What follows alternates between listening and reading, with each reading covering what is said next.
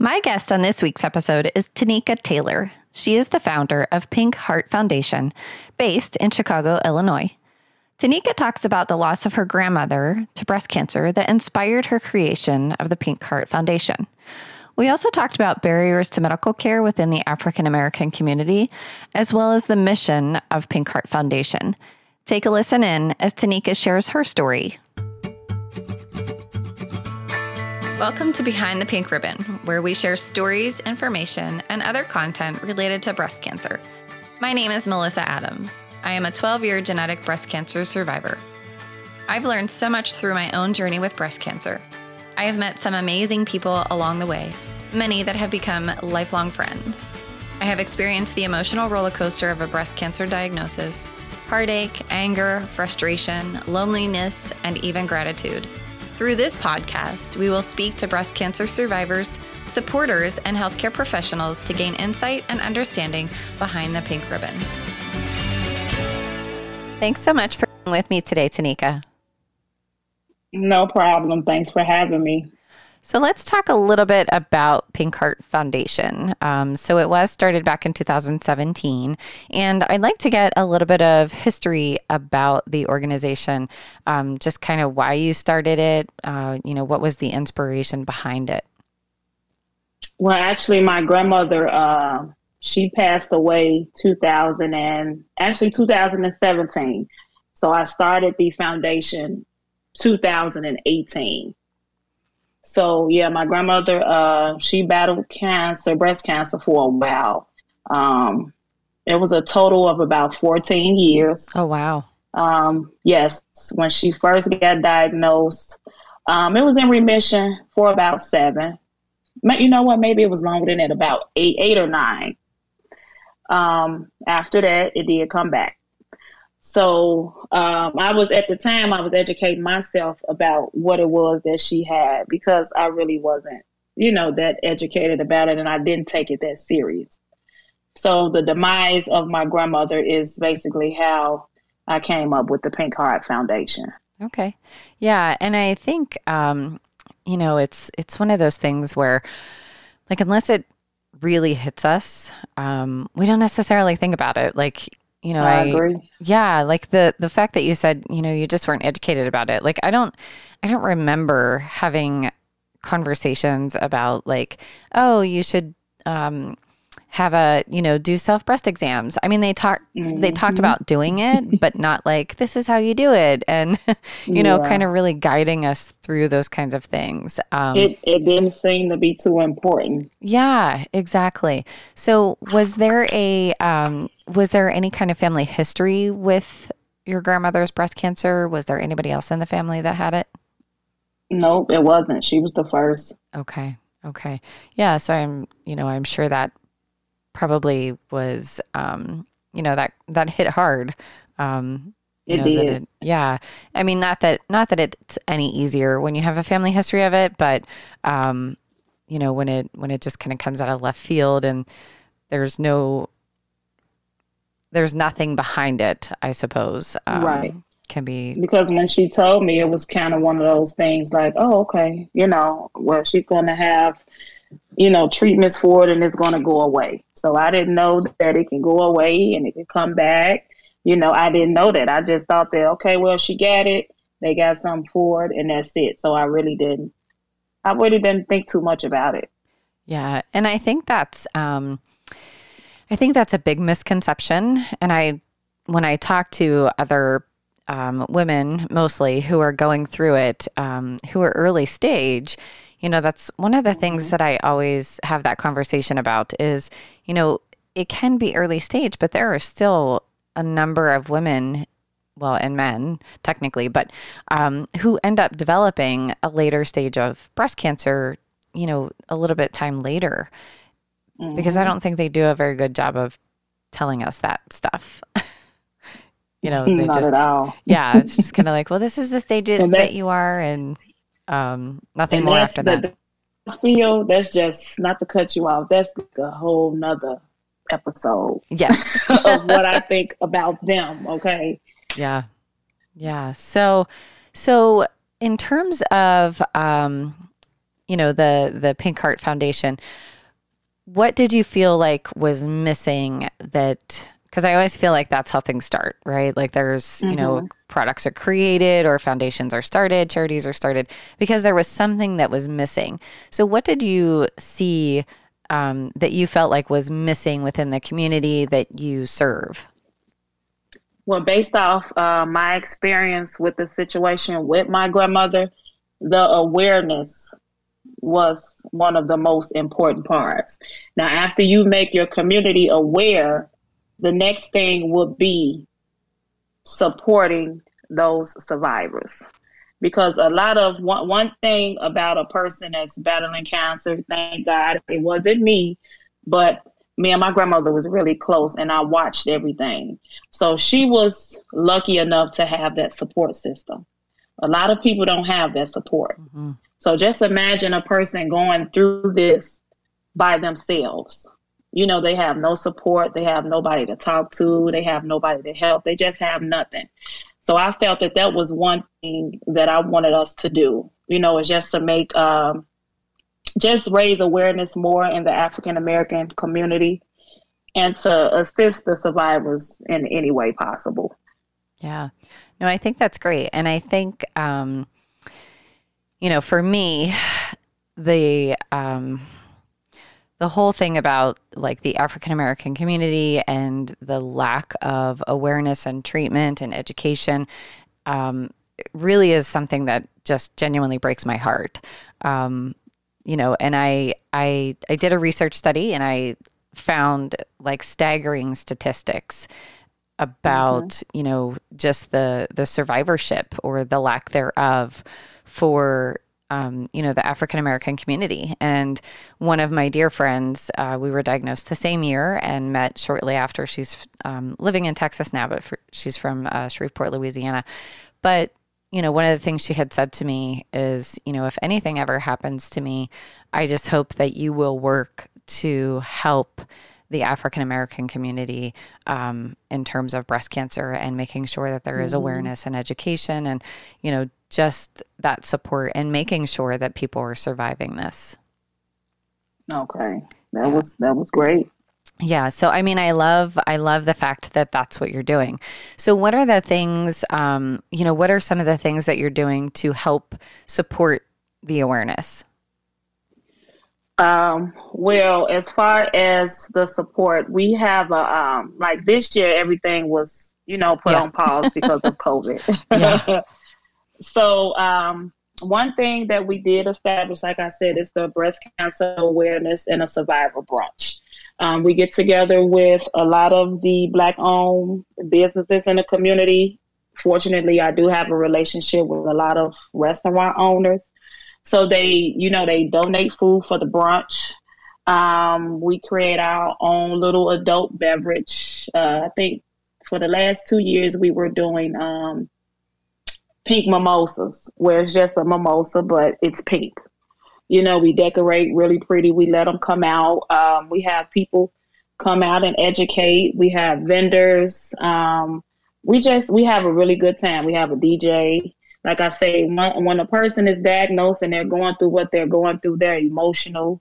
They may feel alone. So I just want them to come out and have a good time with us. I want them to be able to sit down and talk to other counterparts that's going through the same thing that they're going through, so they know that they're not alone.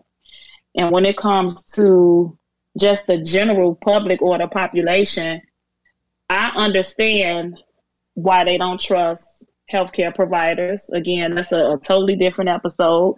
But from my experience with my provider, they just don't help enough. Mm-hmm. So, if they're not going to help, we got to help each other. Right. So the first thing is to educate. You can't fault a person for not knowing.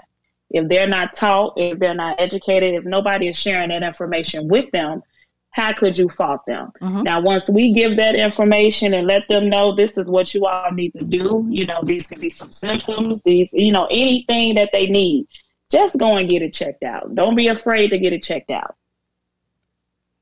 Yeah, I would be more afraid of what would happen if I didn't get it checked out. Exactly. Yeah. So So obviously this year is probably a little bit different, like you said. So the brunch, I mean, first of all, it sounds like one heck of a time. Yes, we really do. We have a good time. Yeah, it sounds like a blast. And you know what? Last year we incorporated in June, because June is National Cancer Survivor Month. Mm-hmm. So what we do is we had a softball tournament. Each team had a chance to represent whatever cancer they wanted to represent. Of course, we represented breast cancer. We had an ovarian team. We had a lung cancer team, and I want to say colon. So what we did, we all got shirts, the color of, that particular ribbon.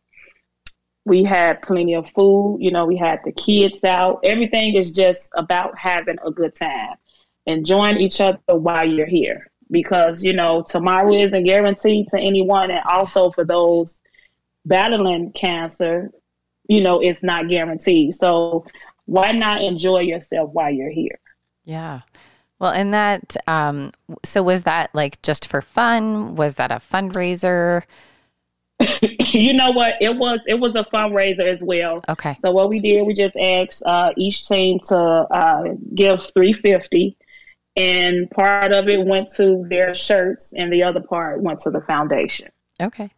So once we gathered up as much money as we did, it's donated to a survivor. Whatever we do, it's always donated to a survivor. Okay. And so if it's donated to a survivor, like what is the intent behind that? Like, are you, is it for... The intent is to assist them with whatever they need help with. Okay. So it could be anything. It could be anything. You have a person that's going through chemo. They when they get done with treatment, they're not feeling too well. They might not be able to make it to work. Yeah. People lose their jobs. People fall behind on their bills, car notes, rent. Anything that they need help with, I don't even ask them, well, are you behind or anything? Or do you need help with your treatment? I don't even ask. Whatever they decide to do with it, that's what they decide to do with it. Yeah. I did my part. Yeah, I love that. And I think, that was, so I have an organization that I had started with the intention of providing like monetary support to survivors. Mm-hmm. But then I realized like the time that it takes to do that is a really big commitment. Yeah. So I commend you, first of all, for that, because thank you. I know what it's like to try to do that. But there are many things where, I know a lot of people, they don't realize, what is actually happening behind the scenes. And, mm-hmm. Just thinking about, my experience and I was pretty lucky, but, there were times where like I couldn't wash my hair. So I would have to go and I would have to pay to get my hair washed, and then it would have to be done. And not that it was a lot, but it was, if somebody didn't have that ability to pay for that, those are the kind of things. Parking, like many hospitals and facilities charge for parking. And it's, mm-hmm. Depending on how long you're there, it could be, $6 up to, $20. So I love that you are providing that financial support to, survivors to help them through that piece of it. Because I think, for me, that's one of the bigger pieces that is missing. It definitely is. No one thinks about what that person is going through. Mm-hmm. Like, I'll just give you an example. I have a friend that she does hair. So we do a raffle. $10 raffle. She's going to make a survivor a wig. Wigs are expensive. Yeah, they are. I have a friend that does the microblading, the eyebrows. Mm-hmm. When you go through chemo, you lose hair. So you lose the hair on your head. You lose the hair on your eyebrows. So we do a raffle for that, and whoever get pulled, you get your eyebrows did, and you get a wig. I love that. That's some things that they can't pay for. Microshave costs $350. A wig can go from anywhere to $300 to $500, depending on who's doing it. Right. So to have somebody to be able to donate their services to our foundation was a big help for us as well. Yeah. I mean, I like that. And I mean, truly, you must have some really great connections. I do. Yeah, within your community to be able to, I mean, just the brunch itself, you know, that could be, I would imagine, you know, a huge undertaking. So how many, like, typically, how many survivors would you have show up for one of the brunches? Well, survivors, I would say we would probably have about half and half. Okay. So the most we've had to attend was 80 people. Okay. So you would get at least half of each and a little bit more as far as just the regular spectators, just coming to support. Okay. Well, and I like so that yeah, you we'll open it up get about to that. 30 to 40. Okay. Yeah. Yeah. I mean, and reality is that you're a fairly new foundation. So as time goes on, I'm sure that will grow. Yeah, it will. Yeah, for sure. So, you know, I know that you had said, well, first of all, let me ask this question, and then I do want to dive into something that you were like, this could be a completely different episode, but I want to have the conversation. Okay. Are there any other things that the organization does to support those who are facing breast cancer? Well, I mean, you're doing a lot. Let me say that. Like, you're doing a lot already. Right now is monetary donations. As we grow, you know, we want to get more money, first of all, because we get our money based off just basically asking for donations. So eventually, you know, once we start to get grants and start to get a larger amount, then we want to do the assisting with like people that don't have insurance and individuals that need chemotherapy and they can't afford it. Because that was an incident that my grandmother ran into. It wasn't that she couldn't afford it. I believe one time when she came, she had a balance for a copay or something. And they were trying to simply turn her around for a copay. When her insurance have paid you all thousands and thousands and thousands of dollars already. And her oncologist said, no, y'all gonna see her today. I believe her cancer had came back. So they wanted her to start chemo right away. So when she went in, the lady at the front desk was like, oh, well, you have a copay of this or you have. And they got on the phone, they called the oncologist, and he said, you all would not turn her around. You're going to see her today. So, you know, you don't have all oncologists that's like that. Right. They may be like, oh, no, she owes us $200-300. You can't see her.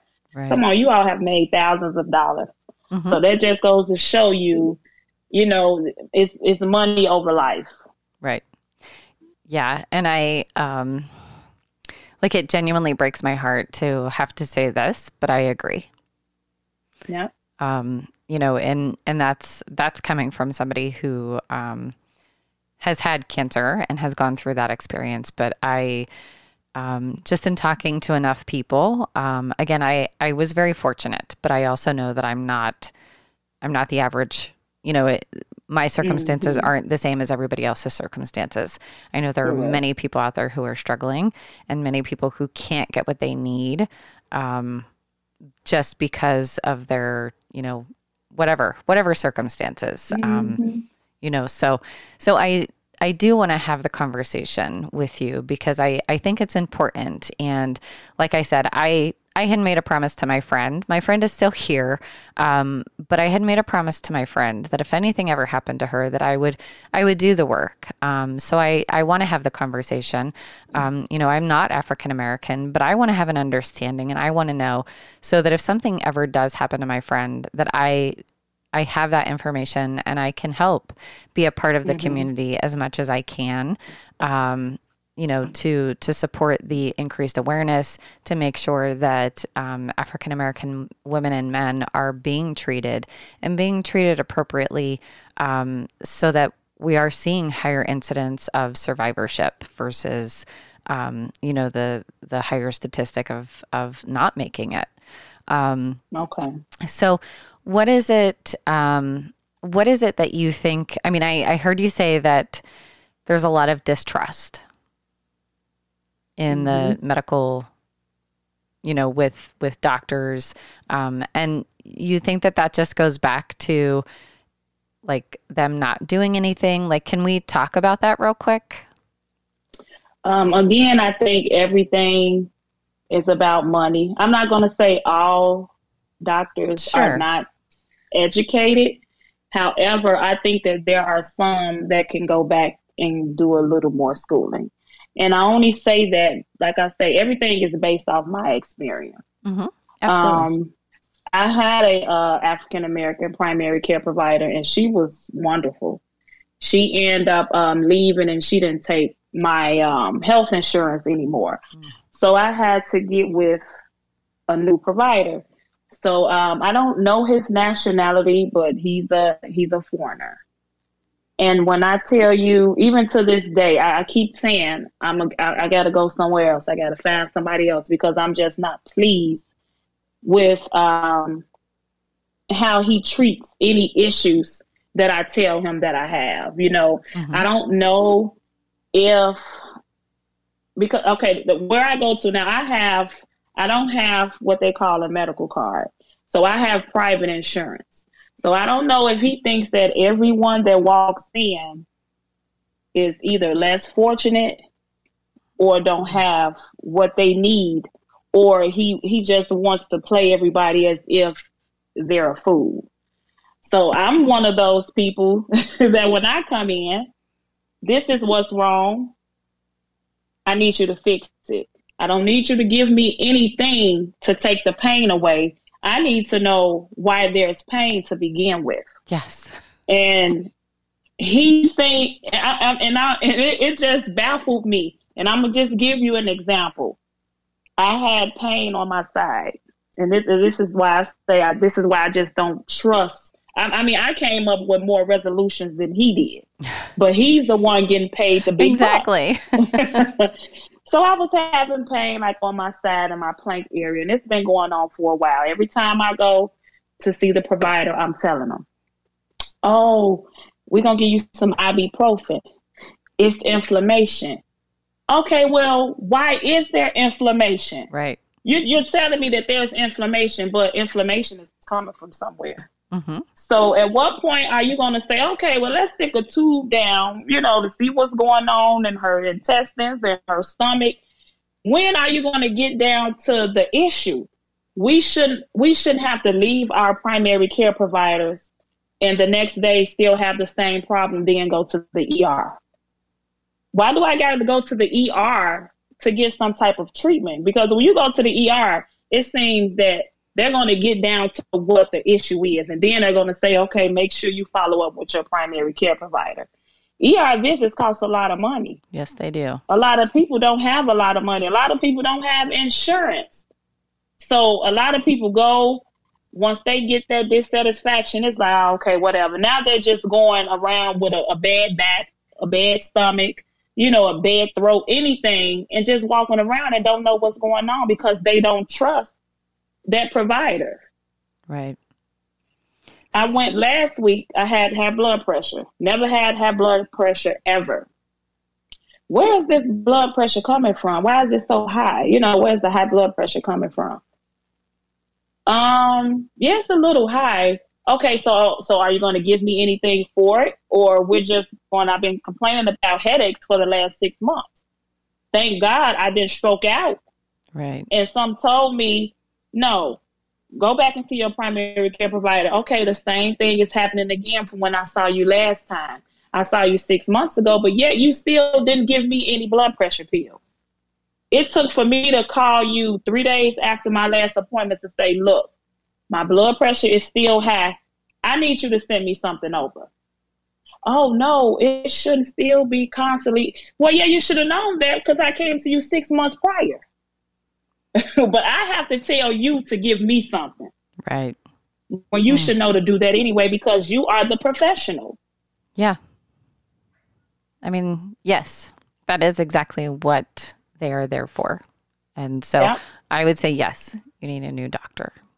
But the sad part is, definitely do. but the sad part is that there are people who may feel like they are stuck in that situation of having that person as a provider and can't. And that's what happened. Yeah. Yeah. And that's really unfortunate. I mean, what I really think is a whole other episode is just how tied down we are to insurance. Like I am a big believer that if I have health insurance, I think we should all have equal health insurance, regardless.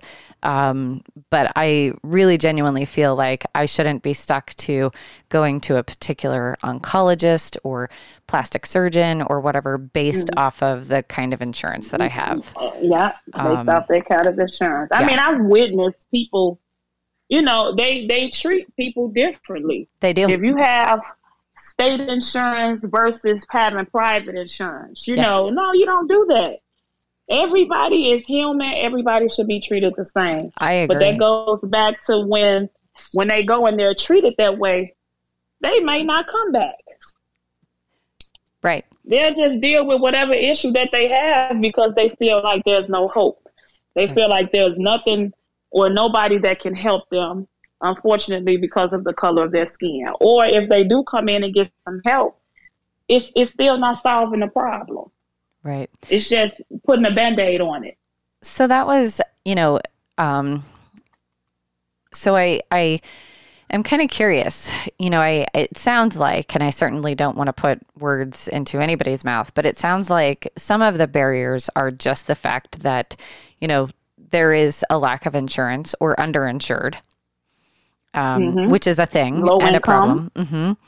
And then having that distrust becomes another barrier to getting adequate and sufficient care.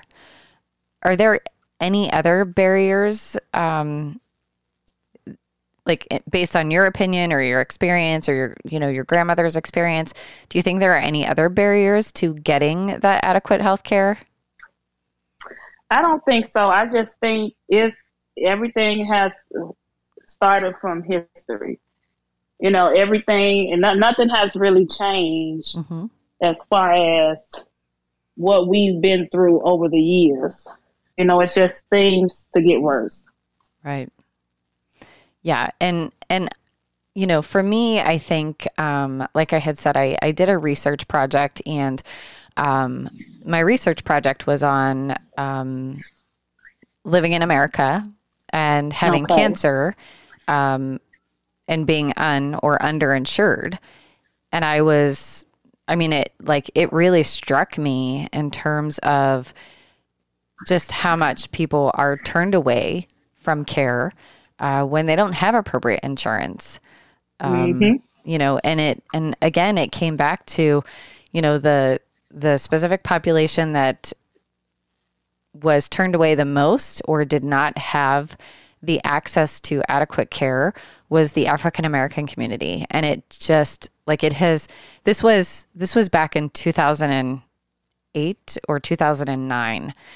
And it has never left me. It is something that it bothers me. It's been 11 years, worst case scenario, it's been 11 years, maybe 12 years, since that has happened. And I don't think that anything has shifted. Nope. And I thank God that my grandmother was the type of woman, she worked all her life. So she had a pretty nice income. So she was able to afford it. Thank God. Because if she wasn't able to, ain't no telling what would have happened.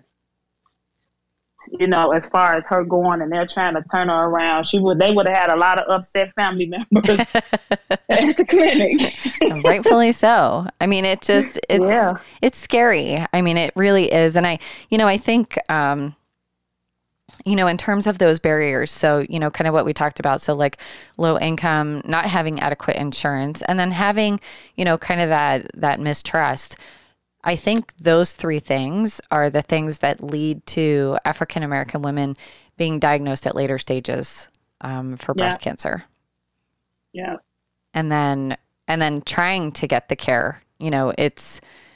There might be a little bit of time, if you're a stage 1 or a stage 2, but once you're starting into stage 3 and stage 4, I mean, that's like, we need to move and we need to move fast.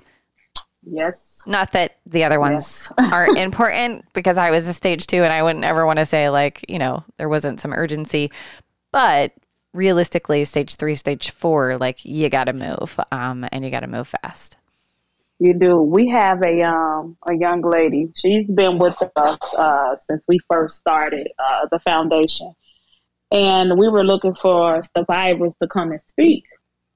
And she was 28, wow, or 27 when she was diagnosed with inflammation breast cancer. Mm-hmm. What is it? It's inflammatory breast cancer. Yeah. Thank you. Yes, and she was 28. She said she, you take the test to see, if there's a possibility that you can get this disease. They told her she was okay. It didn't come about until she had her baby, and she was saying that my breasts they were hurting so bad. And they were like, well, your lymph nodes may be full as far as with the milk. I might be using the wrong vocabulary. I can't remember right now. Milk ducts. That's what it was. Her milk ducts. So it was probably your milk ducts clogged, and this is that and the third. First of all, why are you saying it may be? Right. Let's find out exactly why. Yeah, she did just have a baby, but that don't mean that that's why it's hurting. Right. And come to find out, that's what it was, and it was already in stage 3. Wow. It was in stage 3. But remember, she took the genetic testing and everything. Oh, no, you're fine. You're okay. No, she wasn't. Right. So how do you think a person feels after the professionals tell her that, no, you're okay. That's not a possibility that you would have breast cancer. But turns out she had the worst. Right. It's the worst cancer that you can have in your breast. Yeah. So here it is now. She's 30, and she has metastatic breast cancer. Oh. And she has 3 children. Oh my gosh. And every time, when I talk to her, when I see her, I just be like, man, this is a strong woman. Yeah. Because I don't know if I could do that. Right. Well, and, I think the hard part is my guess on this is because she was 27, because she didn't have a genetic mutation, they weren't doing any kind of monitoring. So. Nope, no mammograms or nothing. Right. And you don't have to be 40 to, right. Breast cancer does not have an age. That's it. I could never understand. I still don't understand why it's 40. I had issues with my breast before. Well, we'll send you to get an ultrasound. Okay, there's nothing there. Still have pain in my breast. Okay, I'm going back to the doctor. Can I get a mammogram? I mean, I'm letting y'all know there's pain. My maternal and my fraternal grandmothers both have breast cancer. So why are y'all overlooking a mammogram? Right. Because I'm 36. Right. So here it is. They put in an order for a mammogram. But when I got there, they saw my age and they said, no, we're going to give you another ultrasound. But it's like, why? So every time, if I complain about it, thank God I haven't. But they say, when they go over your chart, oh, you had a mammogram back. No, I did not. I had a ultrasound. Make sure you take that out of there that I had a mammogram. No, I did not. Right. Yeah. Well, and that's, that's a whole other issue in terms of, if you're seeking out a mammogram and they're trying to say that you already had one, the chart's wrong. Thank you. So that's that's a problem. But yeah, it is, I had always had that problem too, where, I remember, it was I was diagnosed in March of 2007, and it was October of 2007. I lived in Pittsburgh at the time, and they turned the point pink. And I just remember standing there in the crowd, and I was by myself. Nobody had come with me. And I just remember I remember hearing them say, that the suggested age for mammogram is over the age of 40 because, there are very few women under the age of 40 who are diagnosed with breast cancer.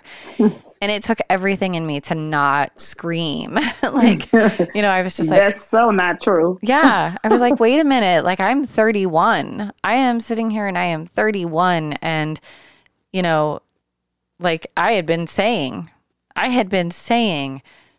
to my doctors, like there is something in my family. When I found out that I had when I found out my grandmother had ovarian cancer and my uncle had prostate cancer, and I was like, there is this long line of history of cancer in my family. Cancer. No worries. Mm-hmm. Too far distant. You don't, if your mother and your father haven't had cancer, you are fine. Okay. Yeah, that's that generation that is skipped. Right. Yeah. So it's, I get it. I get, it's frustrating. It's hard and it's frustrating. And, the honest to goodness truth is, I don't sit here and pretend that I know what it's like. Well, I know what it's like to be a woman, first of all, and I know that we are often dismissed. I don't know what it's like to be an African-American woman and have that piece of it also play into whether or not I get health care. Mm-hmm. Or adequate support. So, I think the work that you're doing is important. I love that you're, number one, providing awareness to the African American community. I love the fact that you're providing financial support because I know that there are so many people out there that really just need that. Houses can be taken away and lost, and, people can't pay rent, and sometimes they can't even pay, they can't even feed themselves. Can't feed themselves. Exactly. Right. So, it's such great work. And, again, you're such a young organization. And I know that, as time goes on, I think that your reach is going to be bigger and bigger and bigger. And one day we're going to look back on this. I know, right? Yeah. And just kind of say, look at where you started. Every single person, I can tell you, just coming as somebody who has been impacted by breast cancer, every single person that you support and help, they will never forget it. Ever. So I have one last question for you. If people wanted to get involved or make a donation or anything like that, how could they go about doing that? Well, they can always email me at the Pink Heart Foundation at gmail.com. And they can always reach me as well on our Instagram, because everybody is so social media savvy. Yes. at Pink Heart Foundation and the number 1. Yeah. Good. Well, I am, like I said, I am just super excited for the things that are going to come with your organization. If there is anything that I can do to help support you, the African American community at large, please know that I am here. And I want to be involved in that. Okay, and we really do appreciate that. Absolutely. We need all the love and support. Yes, I agree. Well, thank you so much for spending your time with me. I appreciate the conversation. No problem, Melissa. Thank you for listening to this episode of Behind the Pink Ribbon. Don't forget to rate, review, and subscribe. If you or anyone you know would be interested in sharing your story, please send an email to podcast@behindthepinkribbon.com.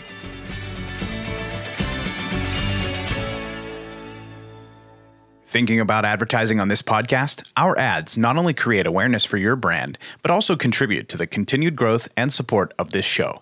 Email us today and be on our next episode. Email podcast@behindthepink.ribbon.com for more information. You've been listening to Behind the Pink Ribbon, produced by American Creative Consulting, mixed and mastered at Riverview Podcasting Studios. For more information, please visit designbyacc.com.